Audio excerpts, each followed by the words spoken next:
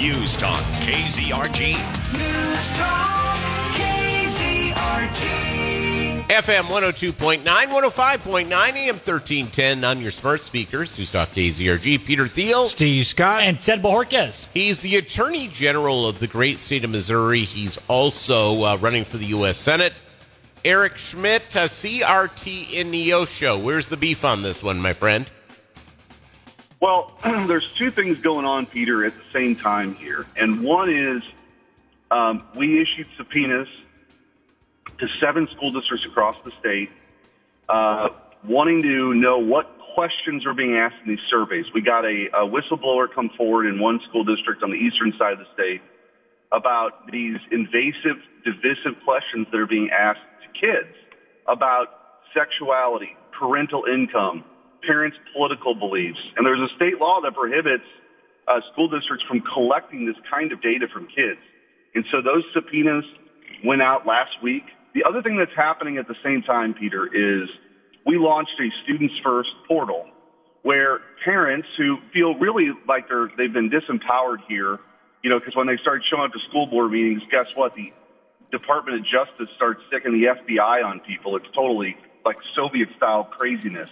But to submit objectionable materials that are happening, and some of the stuff that's come up from across the state is really shocking. In one school district, students are forced to participate in what's called a privilege walk. In Springfield Public, the training materials for teachers, staff, and administrators included things like the oppression matrix, dividing kids up by the oppressor and the oppressed, the gender unicorn. I mean, this stuff is nuts, and it's in our schools. And, so we've been very aggressive in pushing back on this, and I'm not going to back down because this critical race theory, this race essentialism that's being pushed is really divisive. And it teaches our kids to despise this country. It is not the kind of stuff that belongs in our classrooms. We got to get back to the basics in teaching math and science and reading, and this will be a big part of it to expose this and take action. Eric Schmidt, he's running for the U.S. Senate. He's the Attorney General of the great state of Missouri. It's News Talk KZRG. Eric, let's talk about Neosho. Neosho was one of the school districts that you subpoenaed. It's obviously you had to have some sort of a tip-off of what's going on there. Yeah, so they're using a consultant. There's 2 consultants that have been sort of uncovered as one of the great culprits of this. Panorama, which interestingly was founded and run by the son-in-law of Merrick Garland. And, you start connecting a few dots about, hey, I'm a parent, I'm upset, I'm showing up to my school board meeting to object about critical race theory and this kind of stuff. And then the National School Boards Association coordinates with Merrick Garland's DOJ to stick the FBI on these parents, right? And so that's what's ridiculous. But, yeah, so, we've got these 7 school districts. We've issued subpoenas. Those responses are due later this week. We're going to get to the bottom of it. Excellent. Let's talk about yesterday, 10 Republicans, including Roy Blunt, have agreed with the gun control compromise with the Democrats. What are your thoughts on this? It's the wrong direction to go in. My understanding is there's red flag laws are being incentivized in this legislation, and red flag laws are the green light for gun confiscation. All it takes, the real problem, Peter, with these red flag laws is you're not fully adjudicated, right? The idea that you would have a constitutional right denied through denying another constitutional right for due process just doesn't make any sense. And I think there's a knee-jerk reaction when there's a tragedy like we saw in Texas. The Democrats instinctively go to gun control, and I don't think Republicans should be going along with it. I look at this for a couple of things. I have especially with what happened in Buffalo and what happened in Uvalde. These the perpetrators, these monsters who killed those innocent people in both locations were people as juveniles, had either records or they had threatened mass killings. Yet, when you become an adult in this country, those go out the window. So it becomes erased once you that magic line of 18. There has to be some way to make sure obvious people who are should not be able to go and purchase a gun, to keep them from doing so? Well, there's a lot of things that can be done, Peter, that it actually helps solve some of the challenges we face here. I think school security is very important. And it wasn't that long ago that, the left was trying to defund the police and calling school resource officers racist, right?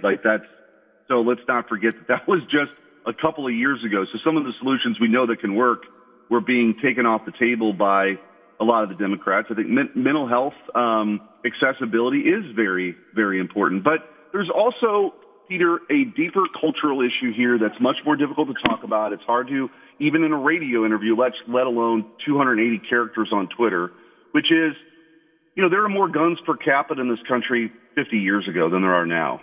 But you didn't see this. And I think there's a deeper cultural rot that needs to be addressed. I mean, I think the breakdown, of the family, the hollowing out of important mediating institutions that gave people meaning, church, civic organizations. There's a larger story here that if you're being honest about the situation, we've got to address. And government isn't going to fix that.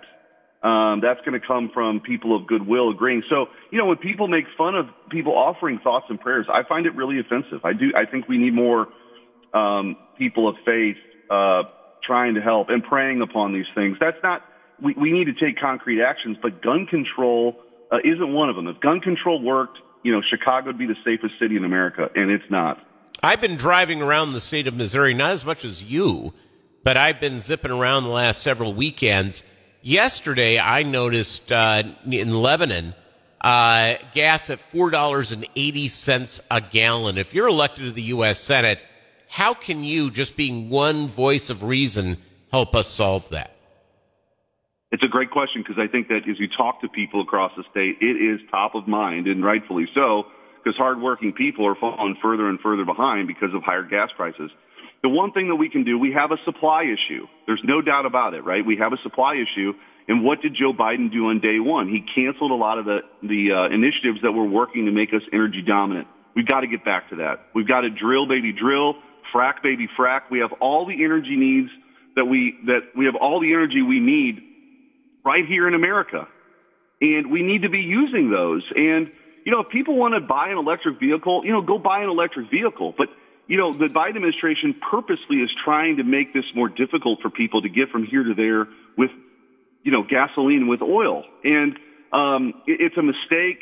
We need to allow, reopen Keystone XL pipeline, allow the offshore drilling, allow drilling on federal lands, get rid of this ridiculous ESG investment policy that punishes companies for investing in traditional energy. Another thing you can do is there's something called the social cost of greenhouse gases rule that analyzes American industry. There's a lot of things that we can do, and that's what I'm going to go do. I've been fighting against these ridiculous policies as AG, and that's what I'm going to continue to do in the United States Senate. Eric, let's talk about if folks want to become involved or learn more about your U.S. Senate campaign, how do they do that? SchmittForSenate.com, SchmittFor Senate.com is a great way to get involved. And we're heading down the home stretch about 6 weeks here, and Missourians are going to be faced with a very, very important choice about who they want to send to the United States Senate to fight for them. Are they going to send a proven fighter or somebody that's been there and hasn't really done much, or somebody who quit on the state? Or are they going to send a proven fighter? And I think that's why our message is resonating. Excellent. Well, Eric, as again, you always have an open invite here, and we always appreciate having you on the show. Good to be with you again, Peter. All right. Eric Schmitt, everybody. It's News Talk KZRG.